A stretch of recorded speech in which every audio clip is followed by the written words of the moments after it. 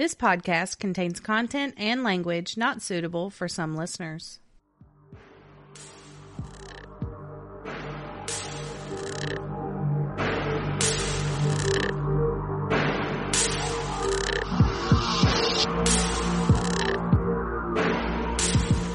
Welcome to Oddities and Curiosities, a podcast about murder, the paranormal, and other oddities sure to pique your curiosity. We are Amanda. And Brittany. Hey, y'all. Hey, girl, hey. Sup? Sup, dude. And there we go again. Yeah, it's a thing. How you doing? I'm great. I'm just peachy fucking king. I knew you were going to say that. I knew Peachy was coming out somewhere. Yeah. All good in the hood. Yeah, it's all good. We're still rolling. Yep. So it's episode 30. The big 3, y'all. We're 30 now. Plantations. Yes. Whale. I declare. I do declare. That makes me think of The Office. When they're doing that murder mystery. Oh my God. I want to be Voodoo Mama Juju. Oh, yeah. That's a great episode. Yeah, it is. Gonna have to go back and watch that one tonight then. Yeah. Mm-hmm. Mm-hmm. Okay. Anyways. Sorry. It's hump day. Hump day. We got a nice little hump day treat today.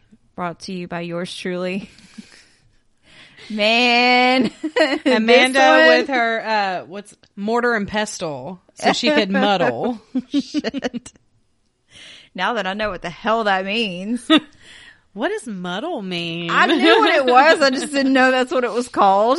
So I was like, Britt, what? I'm over there mixing it up, but I'm going, what does this mean? She tried to be bougie and complex this week. I did. Well, I found this cute little cocktail. It's called the Plantation. So I was like, yes. All right. Sounds good. It sounds tasty. I can do that. And then I didn't read how to do it until tonight. So that was fun. We're about to try it out and see how she did. Yeah. It's got, let's see, it has fresh lime and simple syrup and fresh basil. Thank you, Shannon. My little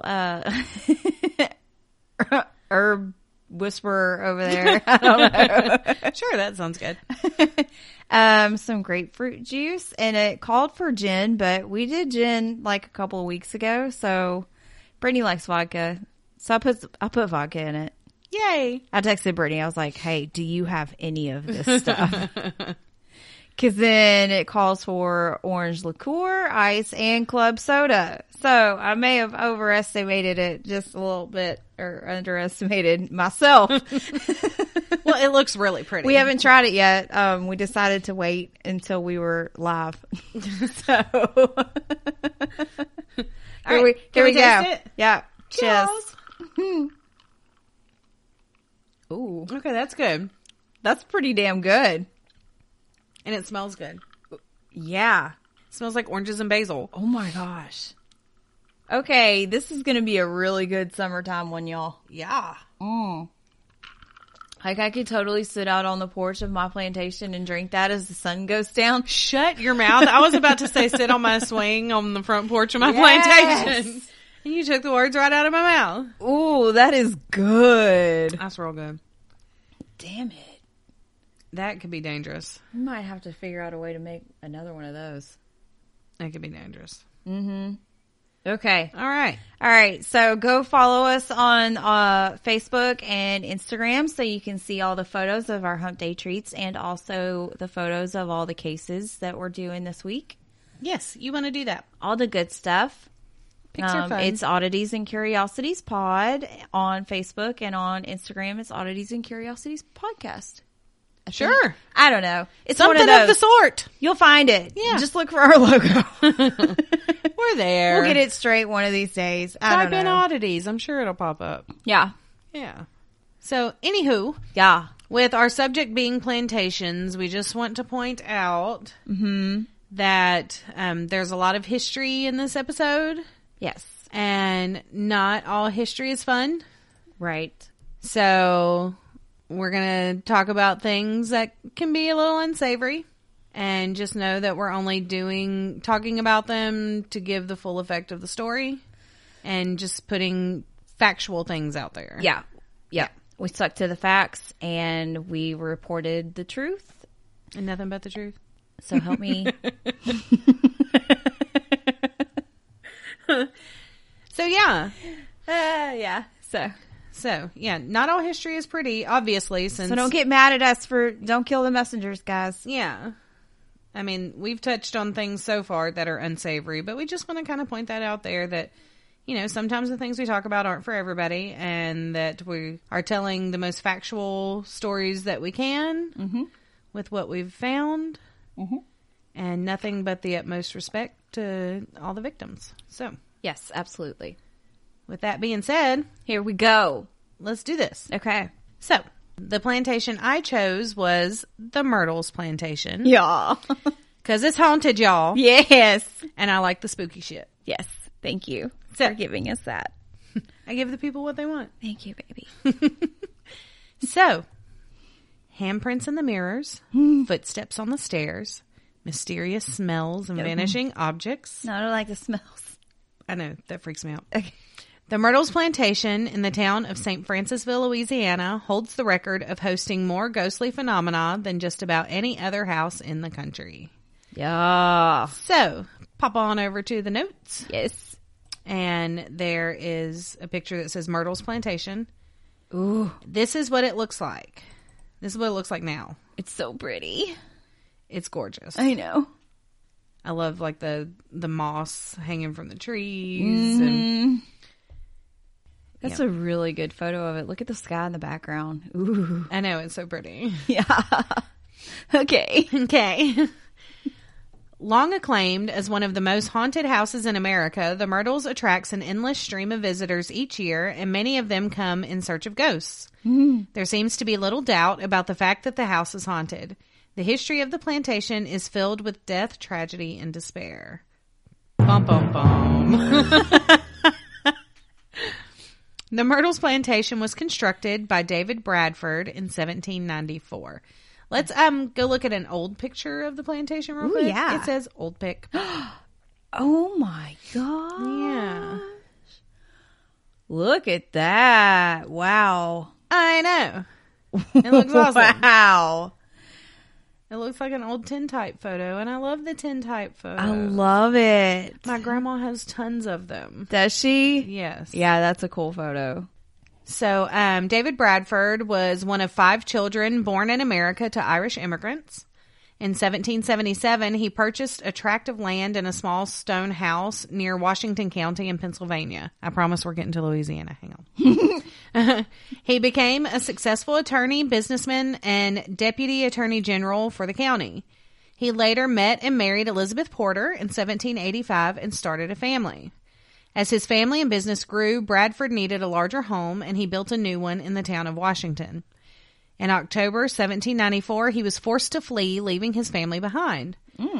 Bradford became involved in the infamous Whiskey Rebellion, and legend has it that George Washington placed a price on the man's head for his role in the affair.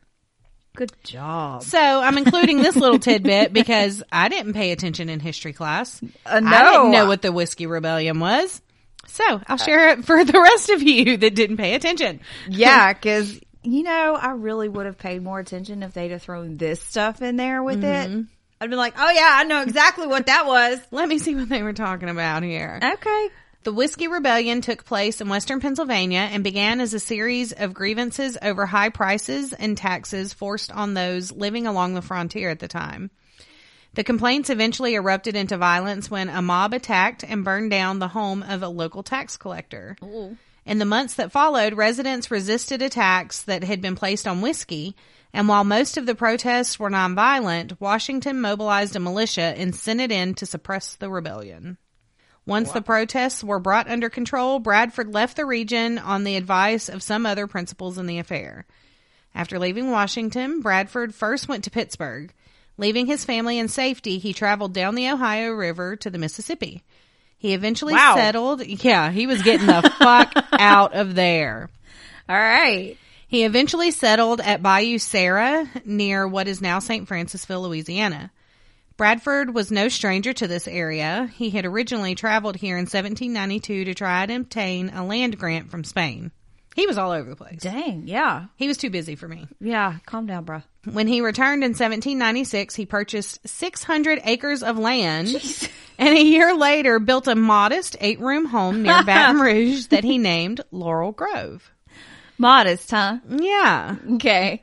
He lived there alone until 1799 when he received a pardon for his role in the Whiskey Rebellion from newly elected President John Adams.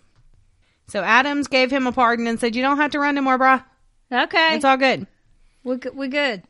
After receiving the pardon, Bradford returned to Pennsylvania to bring his wife and 5 children back to Louisiana. He brought them to live at Bayou Sarah, and they settled into a comfortable life there. Oh, yay. Good. So they were really reunited. I'm glad. Yes. Okay.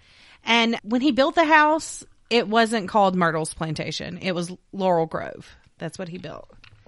I like that name, too. Yeah. Bradford occasionally took in students who wanted to study the law. One of them, Clark Woodruff. Okay. And it's not spelled Woodruff, y'all. It's Woodruff. Yeah, it's woof. Yeah. Okay. Not only earned a law degree, but also married his teacher's daughter, Sarah Matilda. Well.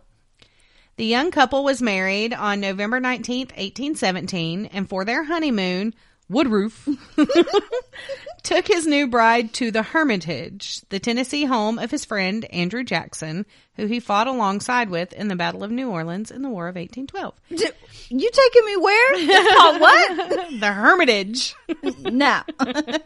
It doesn't sound like a honeymoon spot. No. But it was Andrew Jackson's house. Yeah. They were bros. It was in Tennessee, so it was probably really pretty.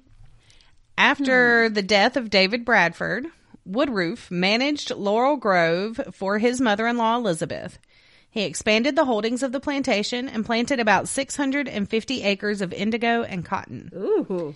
Together, he and Sarah Matilda had 3 children, Cornelia Gale, James, and Mary Octavia. Poor James just got James. Yeah. Okay. Sorry, buddy. Tragically, their happiness would not last. On July 21st, 1823, Sarah Matilda died after contracting yellow fever. The disease was spread through a number of epidemics that swept through Louisiana in those days, which we learned about on our graveyard tour when we went to New Orleans. There's a lot of bodies. Lots of yellow fever.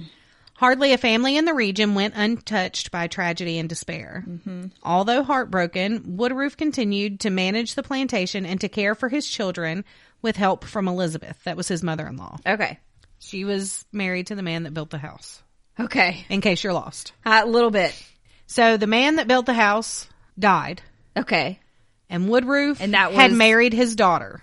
Bradford. Yeah. Okay. And Woodruff had married his daughter, Sarah Matilda. Okay. Because David's wife was Elizabeth. Okay. Got it. Yes. We're good. So now David's dead, Sarah Matilda's dead, and Woodruff is still helping mother-in-law Yeah. So it's Elizabeth just mom and son-in-law left. and the kids. And the kids. Okay. Yeah. But the dark days were not over. On July 15th, 1824, his only son, James, also died from yellow fever. And 2 months later, in September, Cornelia Gale also succumbed to the disease. Aw. So he only has one One. child left, Mary Octavia. Yeah. Woodruff's life would never be the same, but he managed to purchase the farm outright from his mother-in-law. She was quite elderly by this time and was happy to see the place in good hands. She continued to live at Laurel Grove with her son-in-law and granddaughter Octavia until her death in 1830. After Elizabeth died, Woodruff turned his attention away from farming to practice law. He and Octavia moved away from Laurel Grove, and he left the plantation under the management of a caretaker. He was appointed to a judge's position in Covington, Louisiana. I know where that is. On January 1st, 1834, he sold Laurel Grove to Ruffin Gray Sterling. Okay. Okay, so original family no longer lives in the home. Right. They all gone. Okay. And Ruffin Gray Sterling has bought Laurel Grove. Ruffin Gray Sterling. I know. What a fancy name. Hello.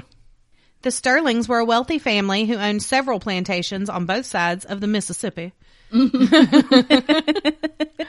On January 1st, Ruffin Gray Sterling and his wife, Mary Catherine Cobb, took over the house, land, buildings, and all the slaves that had been bought from Elizabeth Bradford by her son-in-law. So it was a package deal. Yeah, he got everything. Yeah. Since the Sterlings were leaders in the community, they needed a house befitting their social status. Mm-hmm. They decided to remodel Laurel Grove. Because remember, in the beginning, it was a modest 8-room home. Right. Yeah. It ain't no mo. God. Sterling added a broad central hallway in the entire southern section. The walls of the house were removed and repositioned to create 4 large rooms that were used as separate ladies' and gentlemen's parlors, a formal dining room, and a game room. Priorities. Yeah. On the outside of the house, Sterling added a 107-foot long front gallery that was supported by cast iron posts and railings. Yeah, that's where we can sit and have our plantation cocktails. The completed project nearly doubled the size of David Bradford's house, and in keeping with the renovations, the name of the plantation was officially changed to the Myrtles. That's because there's crepe myrtles everywhere. Okay. I don't know why the Laurel Grove, but Myrtles was because of the crepe myrtles. I kind of like Laurel Grove better. It sounds fancy. Yeah. I don't know. Myrtles. Okay. Myrtles. So, you know. I'm going to take a drink on that. Okay, you should. It keeps getting better and better. Mm-hmm. It's really good. I like your bougie cocktail. You did so good. Thank you. 4 years after the completion of the project, Sterling died on July 17th, 18... I didn't mean to laugh, but it was just like 4 years after you did this big, humongous life-changing thing, you died. Yeah. But he died of consumption, which at the time, consumption was pretty much anything they could, they couldn't explain. Yeah. If they didn't know why you died of consumption. Yeah. Unless you were a woman, because sometimes that was hysteria. Oh yeah, because that's crazy. That's a whole other can of worms. Nah, I'm sure we'll get there at some point if we haven't already. He left his vast holdings in the care of his wife, Mary Cobb, who most referred to as a remarkable woman. Mm-hmm. I'm about to read you a somewhat problematic sentence, but here we go. Okay. Many other plantation owners stated that she, quote, had the business acumen of a man. So, okay. Which was high praise for women in those days. Yes. Which sucks, like, this gal's all right. She can think like a man. She has the business mind of a man. Spit like a man.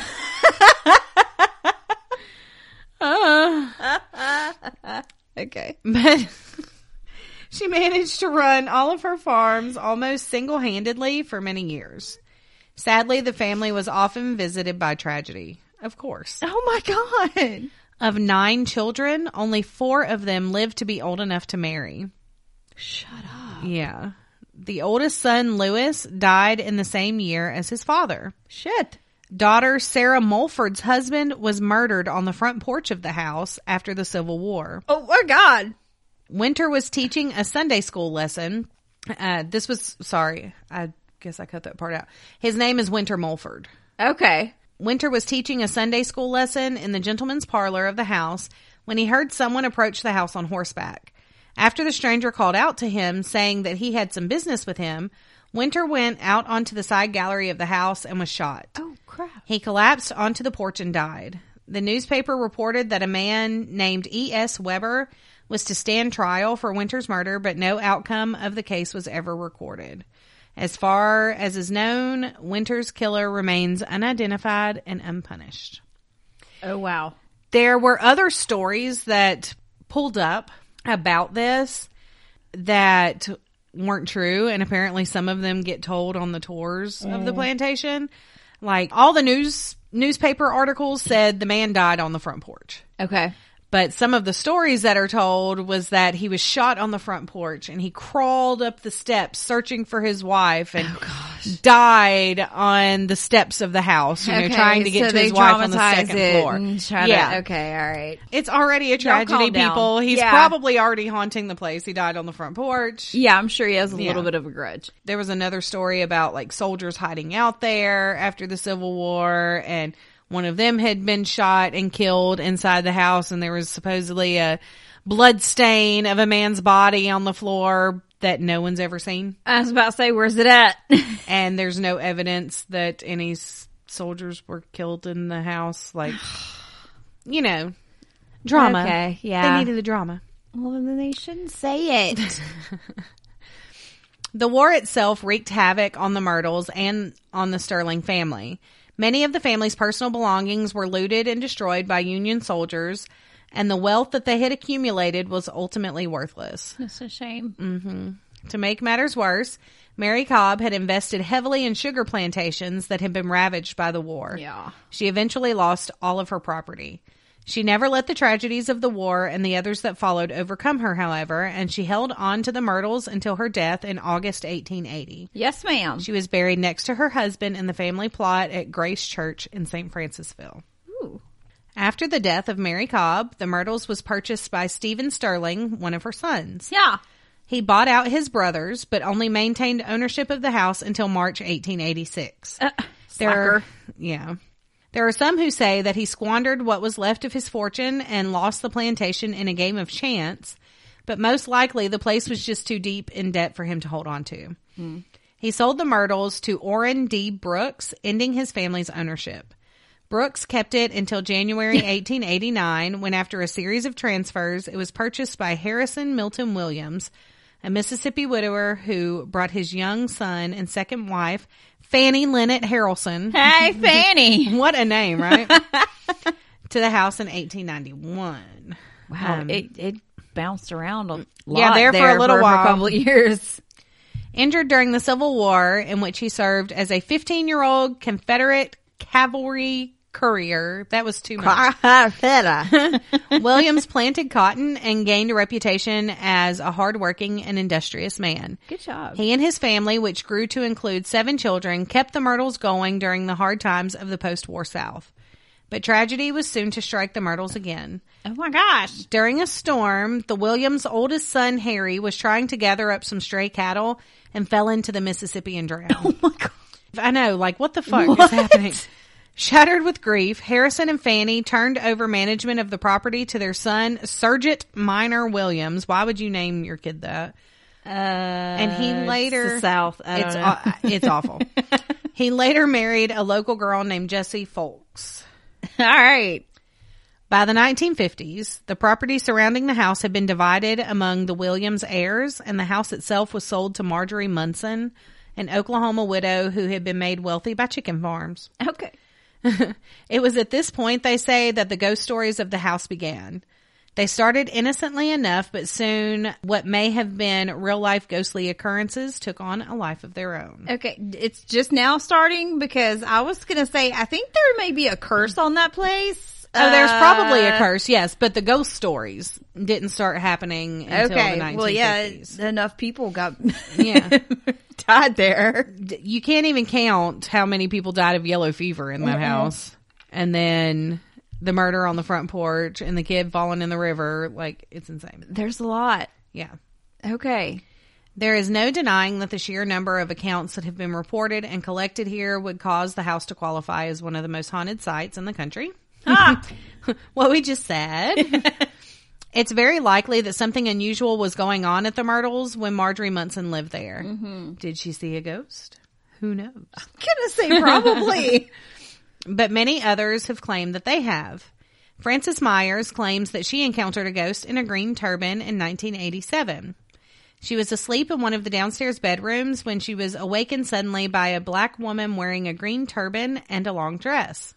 She was standing silently beside the bed holding a candlestick in her hand.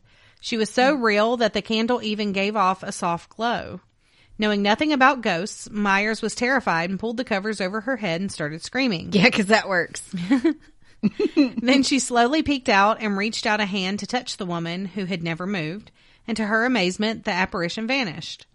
Others claimed that they had also seen the ghost, and in fact, she was purportedly photographed a number of years ago. The resulting image seems to show a woman. It looks more like an older woman that was described by the Williams family. The ghost in the green turban? Yeah. That is a story that I cut out I'll give you a little tidbit. Okay. But so it was said that this slave named Chloe, but apparently she was the slave of the Woodruffs when they were there. Okay. And she was Mr. Woodruff's mistress. All right. And she would listen in on conversations because she was worried that he was losing interest with her and she didn't want to have to go back out to the fields. I don't blame her. So she was listening in and he caught her and apparently he sliced her ear off. Oh. And then as revenge, she poisoned. Some of the stories said it was revenge. Some of the stories said it was so she could nurse them back to health and then be the hero and not be sent back out to the fields. Okay. But poisoned the wife and 2 kids, but poisoned them too much. Like, they didn't just get sick, they died. Yeah. Well, we know that that's completely untrue because his wife and 2 kids died of yellow fever. Like, it's documented. They died of yellow fever. Okay. And there's no record of any slave working there named Chloe that web sleuths could find. All right. But apparently in some other stories, some of the stories it ends right there. And there's some other stories they say that the other slaves, upset by her killing the family, Yeah. were afraid that Woodruff's anger would be taken out on them. They captured Chloe and hung her from a tree. Ew. But still, there's no record of that happening either.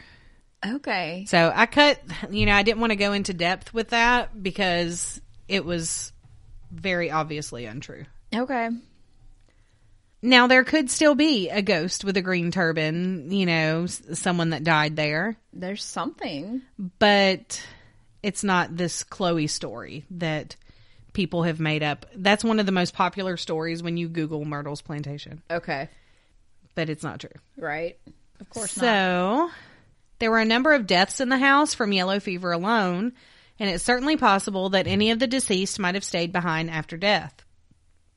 And I bet some slaves died of yellow fever. Absolutely. They just probably didn't It wasn't documented. keep the same records that they would for, the plantation owners.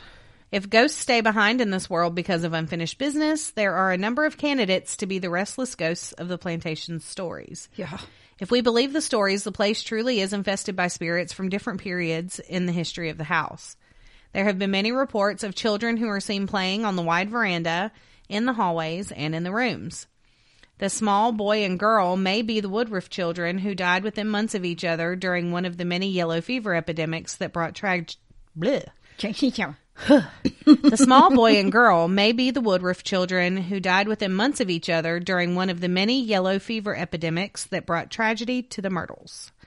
A young girl with long curly hair and wearing an ankle-length dress has been seen floating outside the window of the game room, cupping her hands and trying to peer inside through the glass. Girl. Is she Cornelia Gale Woodruff, or perhaps one of the Sterling children who did not survive until adulthood? I don't know. Ask her. That's too many kids. That's a lot of kids. The grand piano on the first floor plays by itself, usually repeating the same chord over and over again. That's creepy as fuck. Yep. Sometimes it continues on through the night. Nope. When someone comes into the room to investigate the sound, the music stops and will only start again when they leave. Oh, that's frustrating as No, thank you, please. I'm trying to sleep. What's especially special is a huge mirror in the house. During that period, it was common for people to cover all mirrors in the house with black cloth when somebody died. Mm-hmm. So in the 1800s, that was normal practice. That's why mirrors are creepy Mirrors are creepy. Apparently, this particular mirror was forgotten when Sarah Matilda and her 2 children died. Uh-oh. According to the legend, their spirits are now locked inside this mirror. Yeah. So if you go to the notes and look at the picture that says mirror, this is the mirror. Now, I don't see anything ghostly in this picture, but it was the best picture of the mirror. There were some online that were like, oh, I see a ghost here, but it looked like somebody photoshopped something in there. Oh, okay. I didn't find anything that looked legitimately like a ghost to me. Some of it looked photoshopped. Some of it, they have something circled, but I didn't see anything in the circle. Yeah, no, I'd rather you just keep it truthful. Yeah. So this is the picture, the best picture I could find of the mirror itself. So, Okay. let's see. Tiny children's hands are seen on the mirror that are impossible to wipe away. Oh. People see faces in them on a regular basis as well. The ghosts of slaves have been allegedly seen around the house asking if there are any chores for them to do. So, if you go to the notes, Yeah. there's a picture of a ghost. Oh. So, it's circled for us, and this picture was everywhere. Ooh. And even without it circled, I can see it. Yeah. But yeah. Okay. That's definitely a person. Looks like a person standing between the houses. But when you zoom in, it's like kind of see-through a little bit. It is. You can see the shingles Yep. through the person. I'm pretty sure it's a ghost. It's Yeah. a ghost, y'all. We found It one. is. It's a ghost. Actual documentation. There you Yep. go. Fact. Many people have filed strange reports about the house. It was finally bought by James and Frances Kermeen. Sure. Myers, the current owners.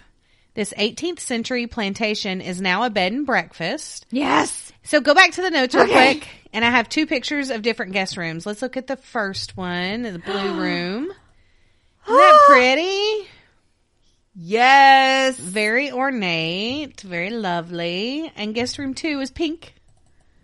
Okay, I'm not a pink person, but I would so stay in that room. Super bouge. I would do it. That's a bougie room. I'd be creeped out. Oh, yeah. Just going in there, like, it's Ooh, creepy just looking. that hotel room in New Orleans, like that hotel was amazing. It was old, But too. it was very It was creepy as creepy. well. I liked it. Remember that crack in the, in We the had floor? a weird crack. The crack in And the in floor the- and the in hole the- in the fireplace. Yes. The brick in the fire. Yep. We took pictures. Okay, Brittany took pictures of inside the crack. I was like, I can't do it. I did. I didn't see nothing. There was nothing. We couldn't see nothing anything. to report about the crack. I didn't really want to look. I expected to see an eyeball looking back at me or Nope, something. The house has 1 guest room on the first floor and 5 guest rooms on the second floor.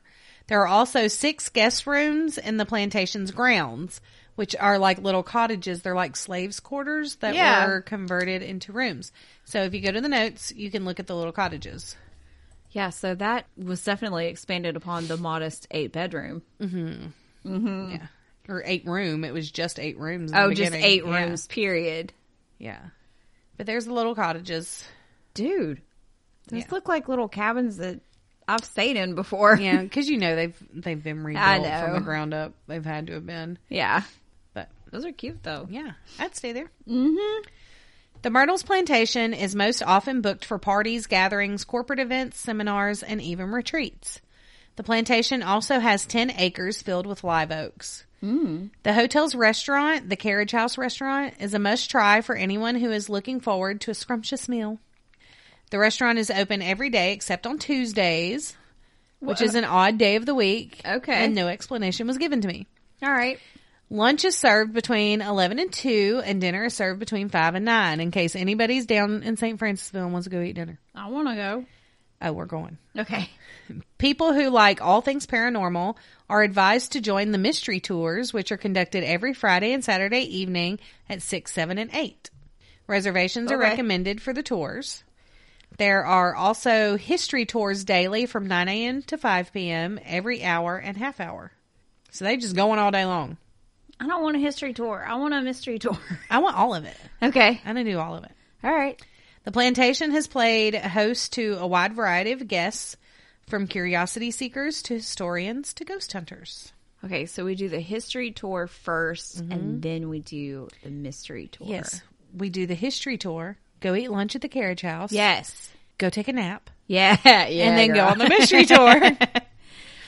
Okay. That's the plan. We got a plan. Well, next time we go back to New Orleans, we're going to have to make a pit stop. In St. Francisville. Yes.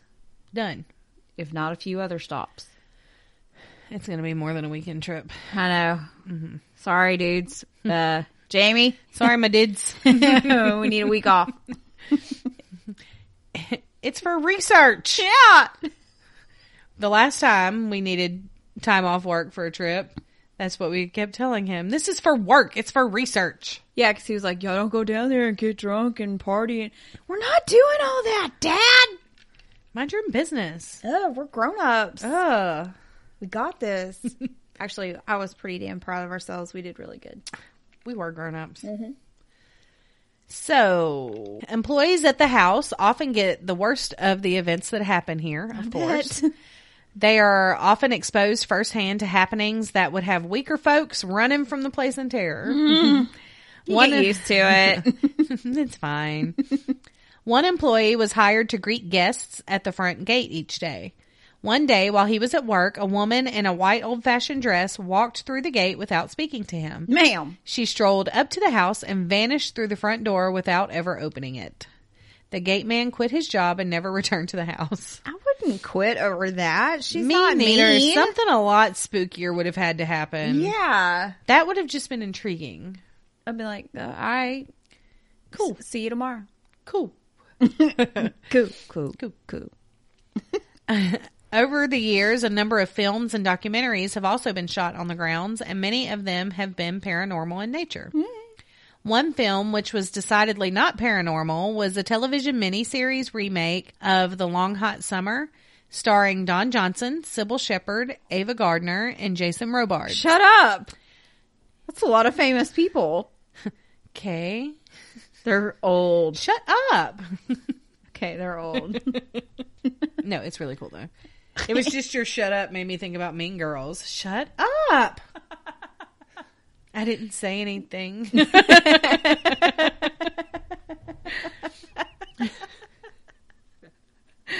That is so fetch. It's never going to happen. Okay. A portion of the film was shot at the Myrtles, and it was an experience that the cast and crew would not soon forget. One day, the crew moved the furniture in the game room and the dining room for filming and then left. When they returned, they reported that the furniture had all been moved back to its original positions. Telling y'all, ghosts don't like it when you move stuff around. Stop touching their They shit. don't like it. Leave it alone. No one was inside either room while the crew was absent. This happened several times to the crew's dismay, although they did manage to get the shots they needed. Well, good. They added that the cast was happy to move on to another set once the filming at the Myrtles was completed. Yeah. In 2002, Unsolved Mysteries filmed a segment about the alleged hauntings at the plantation. According to host Robert Stack, the production crew experienced technical difficulties during the production of the segment. The Myrtles was also featured on a 2005 episode of Ghost Hunters. Mm-hmm. The TV series Ghost Adventures also filmed an episode there. The television series Most Terrifying Places in America profiled the plantation. Everybody had decided it was haunted. Yeah, because it is. Yeah. So, that's the Myrtles Plantation. Girl. Riddled with deaths of yellow fever. Of course. Yep. That's all I got. That was really good, though. Thanks.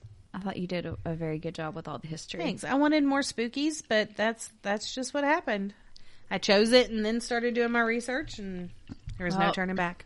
Almost didn't do mine because this one's a little sensitive, and it didn't have any hauntings and like no significant. I mean, yes, it has very many significant things that happen there, but like there's not a story or anything like that. So Yeah. but when I read like the nickname for this place, I was like, okay, all right, I'm gonna do it. So take you a few sips, Okay. catch up. Are you ready? I'm ready. Okay, so mine is about the Whitney Plantation. Okay. Okay. At first glance, the Wall of Honor at Louisiana's Whitney Plantation Slavery Museum. It's a series of granite stones engraved with the names of hundreds of slaves who lived, worked, and died there. It evokes a number of Holocaust memorials. But as the future mayor of New Orleans noted at the museum's 2008 opening, the site is different. This is America's Auschwitz. Oh my goodness. Yeah. That just gave me a little bit of chills. A little bit. Yeah. So when I read that, I was like, okay, I got to know more. Mm-hmm. Go on in, Mitch Landrieu told the crowd, according to the New York Times. You have to go inside. When you walk in that space, you can't deny what happened to these people. You can feel it, touch it, smell it. Ew. Yeah. It's pretty bad.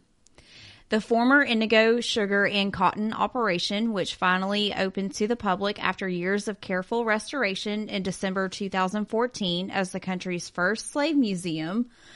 That was a long sentence. I know. Is a modern avatar of injustice. Nestled off the historic River Road that runs alongside the slow, lazy crook of the Mississippi. The estate was built in the 1700s by entrepreneur Jean-Jacques Hadel upon land. I just love how, like, French the first and middle name are, and how, like, Southern Hadel. the last name is. Yeah. Jean-Jacques Hadel. I know. That's great. Because Hadel is like a long known name around Louisiana. So, okay. I know. So, Jean-Jacques, he purchased the land by his German immigrant father, Ambroise? Ambroise? Ambro? Nailed it. I don't know. Nailed it. It was the younger Hadel who expanded the estate and established the plantation as a key player in Louisiana's sugar trade, transitioning the main crop away from the less profitable indigo markets. I mean, I'm kind of a fan of indigo. It's really pretty.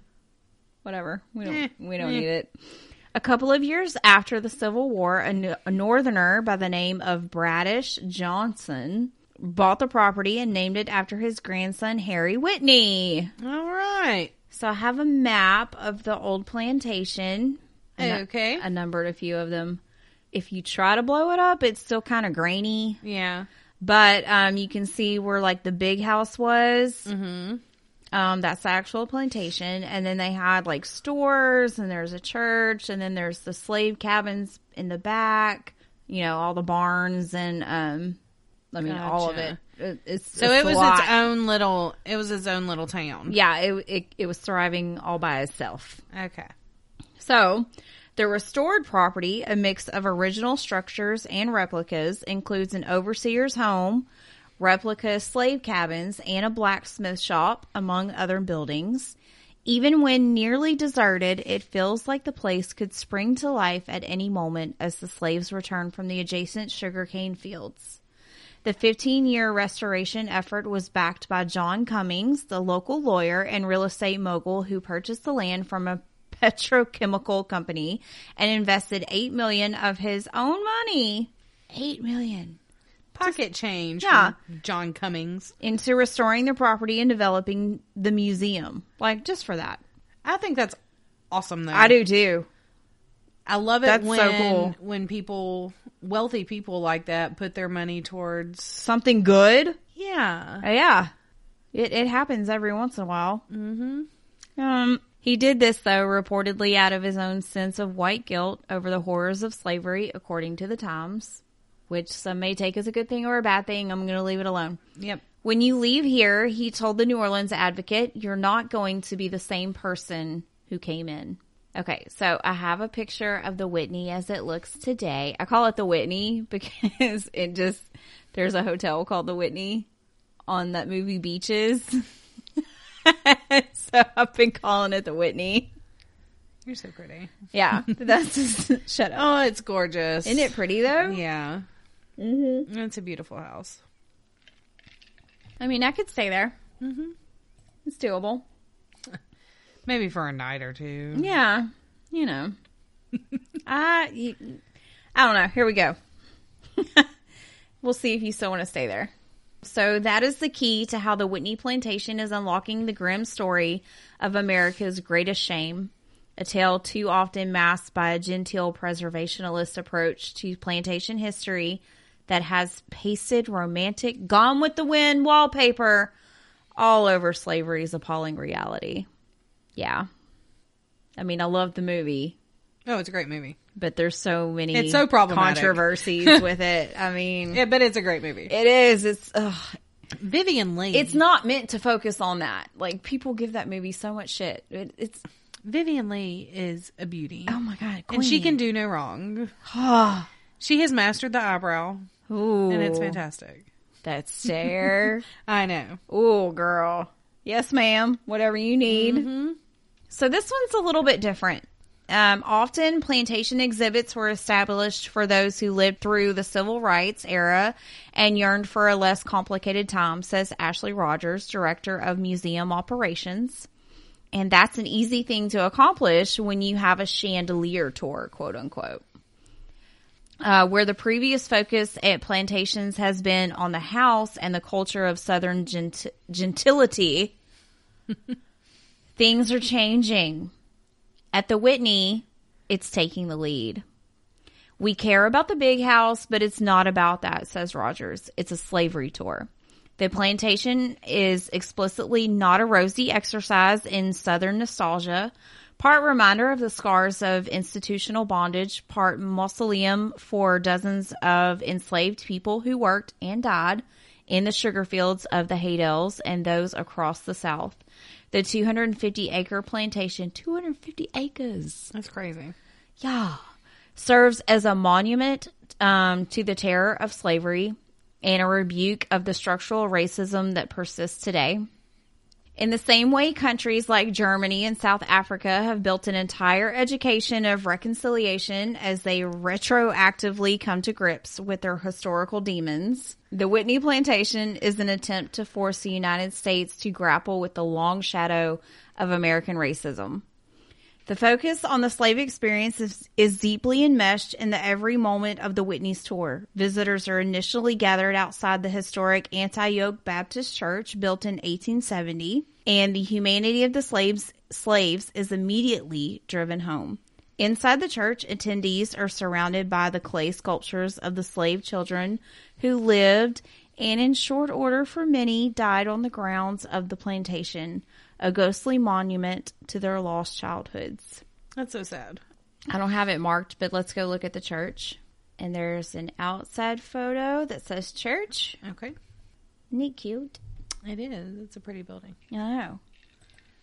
And it's still pretty original. And then on the inside, you can see all the sculptures that they have of the kids. Yeah. Isn't that cool? Yeah. And terrifying. Mm-hmm. Yeah. It's like eerie and sad and cool all at the same time. Yeah. Yeah. Okay, cool. I'm glad I'm not the only one that was like, oh, yeah. Yeah. Okay. Withered and raw, the sculptured children are the most visceral reminder of those who suffered and whose stories make up the heart of the tour. Tourists are often given a physical souvenir, a pass on a lanyard with a profile of an enslaved resident of the Whitney. They have a famous quote on the back of some of them. One tourist reported that she got the card of John Little. Mm-hmm. It was a fugitive slave who escaped his bondage in 1855, and it had a quote from him on the back of it. "'Tisn't he who has stood and looked on that can tell you what slavery is. 'Tis he who has endured." Okay. So I couldn't find that one, but I do have an example of one of the lanyards that they do pass out. I chose Peter for a reason. Okay. I'll tell you about Peter in a minute. Okay. There's also another photo that I want you to go look at real quick. And it says Facebook. Mm-hmm. Okay. So this is kind of proof. When I post it, y'all will be able to read it better because it's so like blown up. You can't read it. But basically it's a photo and it says why we don't do weddings. And it explains the history of the plantation down below. And it says, look, like this was a place of tragedy. We're not going to do weddings here. We're not going to do like the basic tourist stuff here. This is us. It's a museum. Yes. Yes. So I really respect that and I like it. The Federal Writers Project, FWP, established by President Franklin Roosevelt as part of his Depression-era Works Progress Administration, is the reason slave narratives like Little's exist at all, and only because of a historical stroke of luck. Some 6,600 writers and editors were deployed across the country as part of the FWP, including a unit formed in the spring of 1939 to record and preserve the oral histories of America's last generations of slaves. Thought that was cool, too. Mm-hmm. With the somber tone established, a visitor's horror builds as the tour passes the Wall of Honor, the chirping of birds and the distant hum of machinery in the still active fields providing an incongruous soundtrack. Yeah. The slaves that are on the monuments mostly lack their surnames. Most of them it's a full name for disposable property that must have seemed a waste of effort, whatever. The walls are dotted with Bobs and Josephs, Amelias and Marys. That's sad. I know. Like, that bothers me that it's not like their full names, but I do have a photo of the Wall of Honor, or part of it anyways. Okay. Thought that was pretty cool. There's Yeah. photos and stuff on there, like as many as they could gather. That's neat. At least there's something. There's something, yeah. But scattered throughout is something more telling of the slave experience than a last name. Testimonials to the brutality doled out by plantation overseers. They took and gave him 100 lashes with a cat of 99 tails. I don't know if y'all know what that is, but it's a leather strap that has a bunch of spikes on it. It's like a leather whip that has 9 tails on it, and it has a bunch of spikes. Okay. So it was of her Uncle Alf, whose crime was a romantic rendezvous off their property one night. But his back was something awful. But they put him in the field to work while his blood was still running. Another story ends with a single terrifying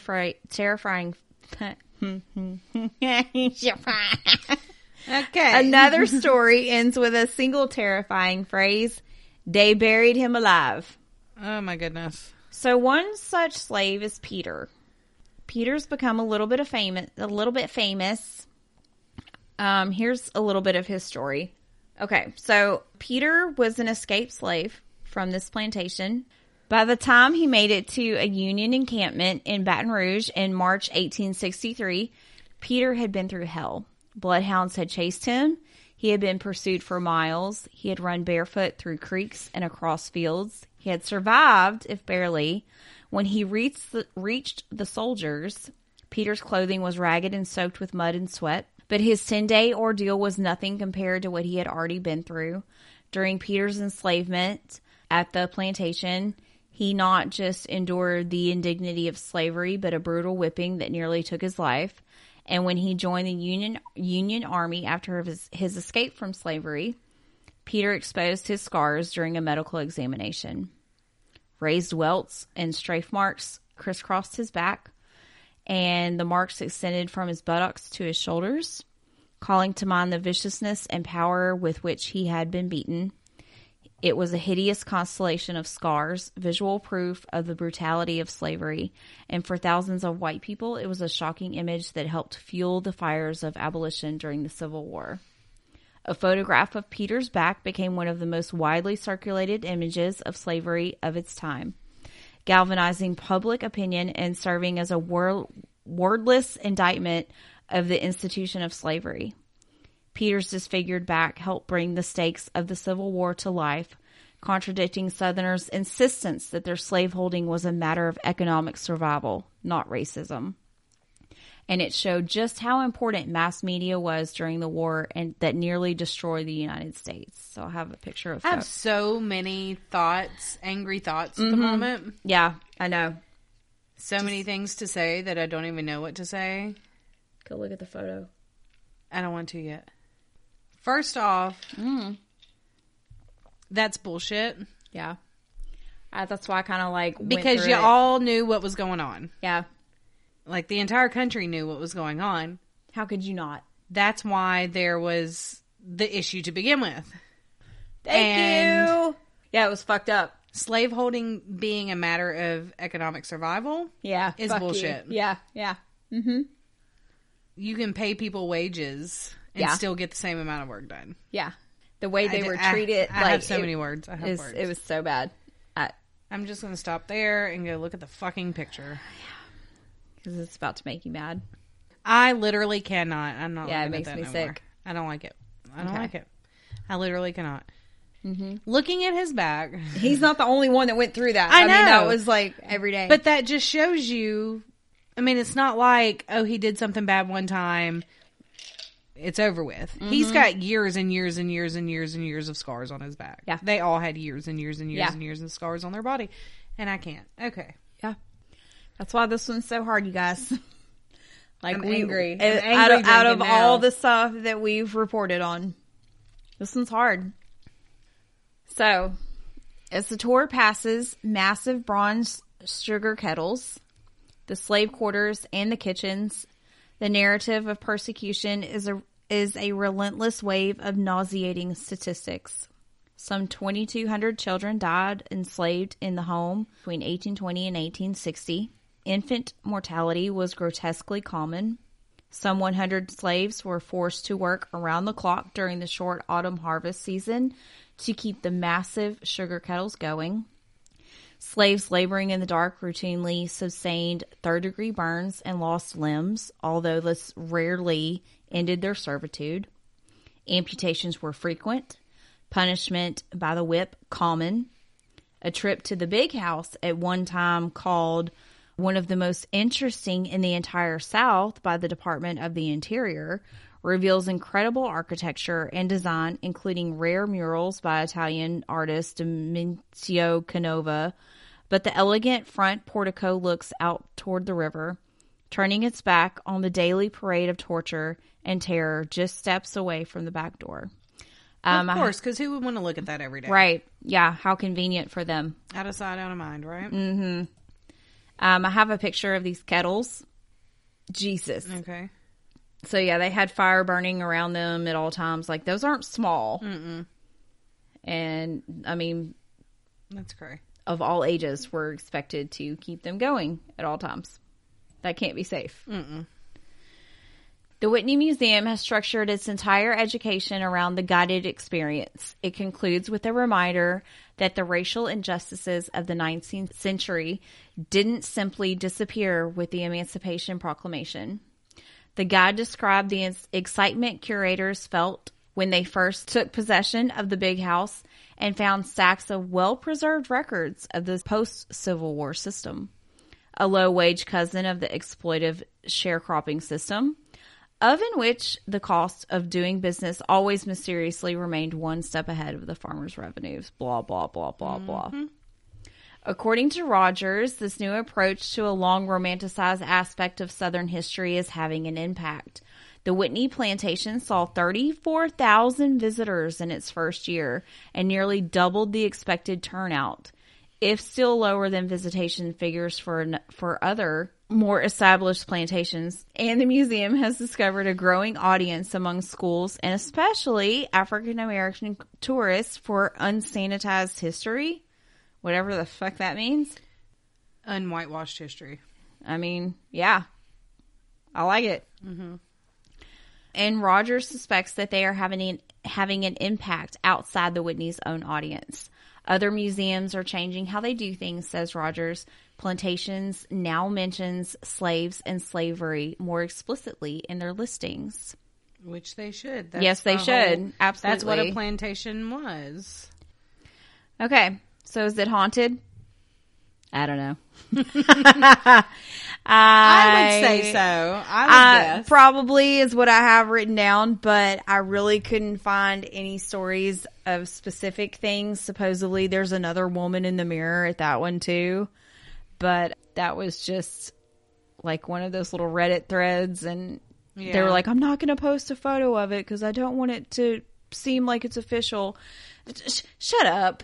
Yeah. If you're not going to post a photo, then shut up. But yeah, I'm going to guess that one is definitely haunted because, I mean, there was like, there's more memorials that I have if you want to go look. Like I have the slave jail, which does not look fun. No.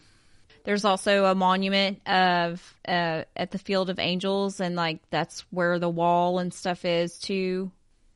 It's a mama holding her baby. Mm-hmm. I have a picture of a slave cabin, and they called them cabins. Mm-hmm. And it's got some more of the little clay sculptures sitting on the porch. And there's also another memorial. I can't click the whole name for some reason. A memorial by There it Woodrow goes. Nash for the German Coast Uprising. Slaves who participated in the uprising were tried and executed. Their heads were placed in public view along the Mississippi River to serve as a warning to others. What the fuck? Yep, fucked up. Nope, So don't that's like there it. too. Don't like it. I know. But I think that was in like 1811 or something. But yeah, I think what they're doing is a good thing. I do too. I really do. And I'm glad that other plantations are jumping on board. I know that like the neighboring plantations are, so I think that's cool. Yeah, tell the whole story, Yep. not just the romanticized Tell it like it version. is. Thank you. I am done. That was great. It was very educational, Okay. and I'd never heard of the Whitney before. Me either. And now it's a place that I would like to visit, and it'll probably make me sad. I know, but I would really like to go. Yeah. So there you go, guys. There's plantations. I hope you're sufficiently bummed out. Like we are. Happy Wednesday. Woohoo.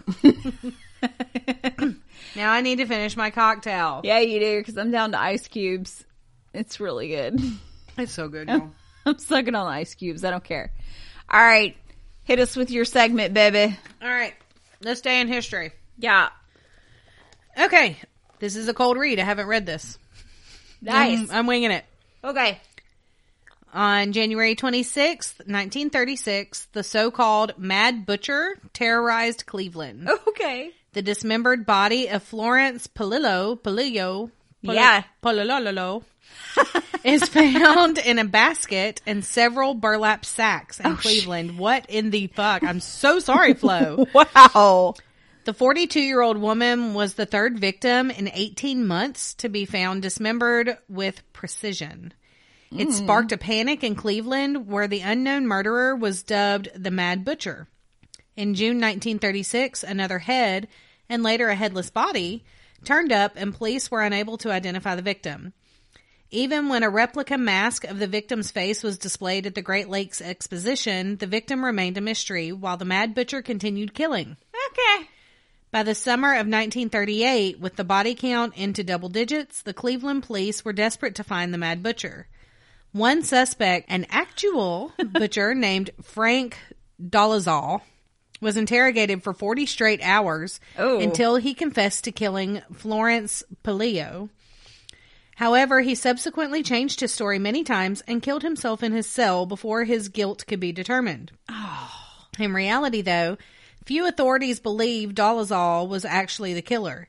It is believed that the real suspect was relatively prominent and politically connected, and as a result, the police department trumped up the case against Dolezal.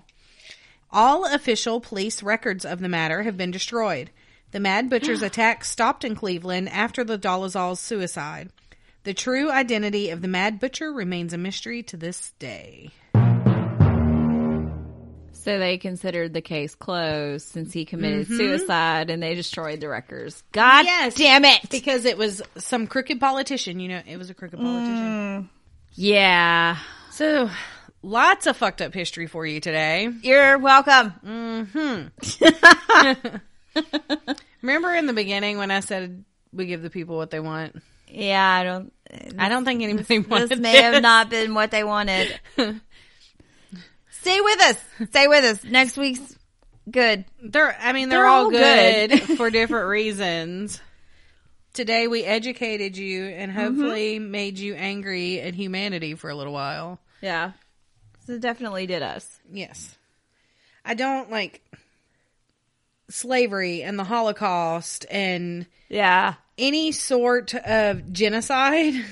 Yes, there you go. Any sort of genocide is I can't fathom that to do for to any do to human another being person. to do How that to can you another do person it? for no reason other than the color of their skin or their nationality or Whatever their it may religion be, or yeah. whatever, just to do that to somebody for no other reason. That doesn't is- make you. That makes you such a horrible I have person. no words. Ah! There are no words. Okay. So, All right. Well, that's it. Any other business we need to take care of? yeah. We'll post it if we forget it. All right. What else? That's it. That's all I got. Me too. Okay. I'm done. Bye. Bye.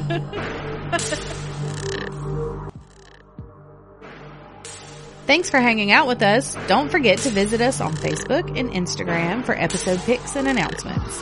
Please rate and review on Apple, Spotify, and Facebook. We want to give a huge shout out to Stephen Boetsky for editing, Craig Weaver for music, and our very own Amanda Hagens for art.